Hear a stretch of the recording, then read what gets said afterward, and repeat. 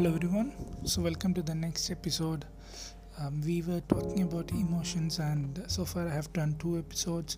First one covers what is emotions, and second one covers different emotions and how it's felt. So this one is about how you can actually make use of emotion or to control emotions. So the for that, like I would say something which is a step that's told by a person called Tony Robinson. So he's a personal self-help guru, and he's such a phenomenal person that I've been listening to him for so many years. You should definitely check out Tony Robinson. So he talks about emotions as an action signal. So let's demystify it and think about it this way. Emotions are the way in which your body or your whole being has evolved for so many years to understand something is wrong or something is right. So it gives you the spectrum of feeling bad to feeling good, and there are a lot of things happening in your own brain associated with this.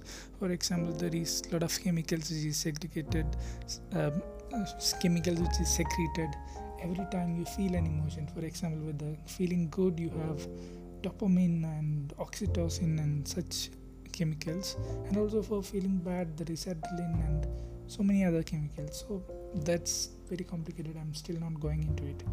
Let's come back to the definition of this as a signal system. For example, think about this as an indicator in your car. Some kind of indication. You all know that when you drive a car, inside the dashboard you see a lot of lights blinking. And think about your emotional system as a complete light in your own dashboard.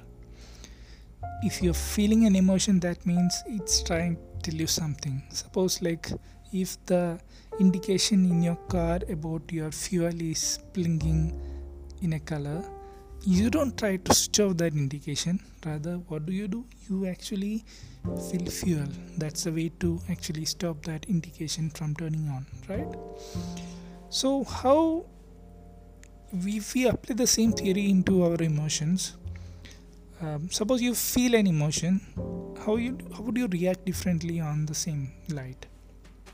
For example, you are feeling a pain in your body. You are feeling some kind of sensation.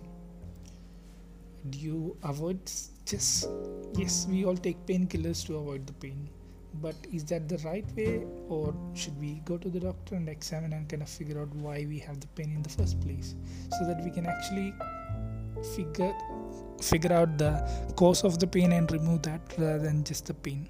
So just pain is a sensation, and similarly, like emotions, like let's say you feel sad. Sadness is a message to you. Let's bring examples. So you had a relationship for a long time. I think this is something that we all can relate to, and it's coming to an end. You're feeling sad. So what's the message that's inherent in sadness? So in sadness, the message is that something that you had is now lost. It has come to an end. It's no longer there. Something that you really enjoyed, something that gave you a lot of good feeling, pleasant feelings. So in that way, this sadness is an emotion which gives us indication that you are losing something, and that's really painful for you, and you need to do something about it. Maybe you shouldn't lose it in the first place. Sadness is a motivator which keeps us want to patch up with the people that we break up. Or maybe it's not possible to patch up, or it's not possible to come together and again feel the same happiness. So we need to actually embrace the grief in that situation and kind of go ahead with that. Let's take another example. Let's take the example of fear or stress. That's a very good example for a lot of people. What's the inherent message in stress? when we say we are stressful, basically our body tightens and we feel a pain in our chest and we sweat and all these things happen. So you can easily pop a tablet and take your stress away.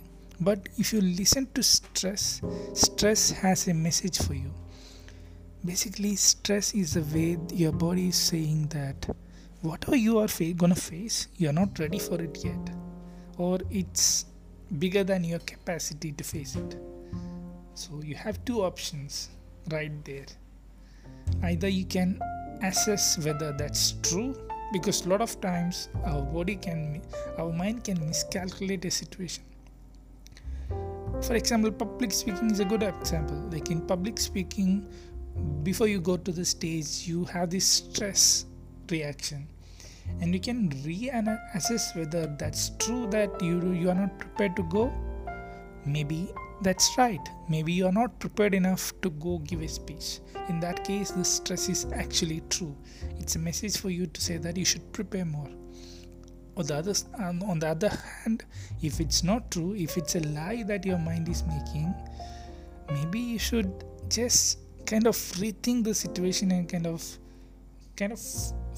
argue with yourself and kind of come up with that way to tell your brain that no, it's okay, I'm prepared, I have the content that I can go speak. So that you are kind of trying to use your emotion for your advantage rather than letting the emotion actually take you down. This is true for all the emotions. So I would definitely ask you to check out the long talk by Tony Robbins on the same topic, or if you are really interested, let me know. I can make a long audio on what are the different emotions and what's the message in them and how to tackle them. I think this is gonna be the shortest version that I can give you on how we can use our emotions. I hope this is gonna do some good to you and you will use this theory.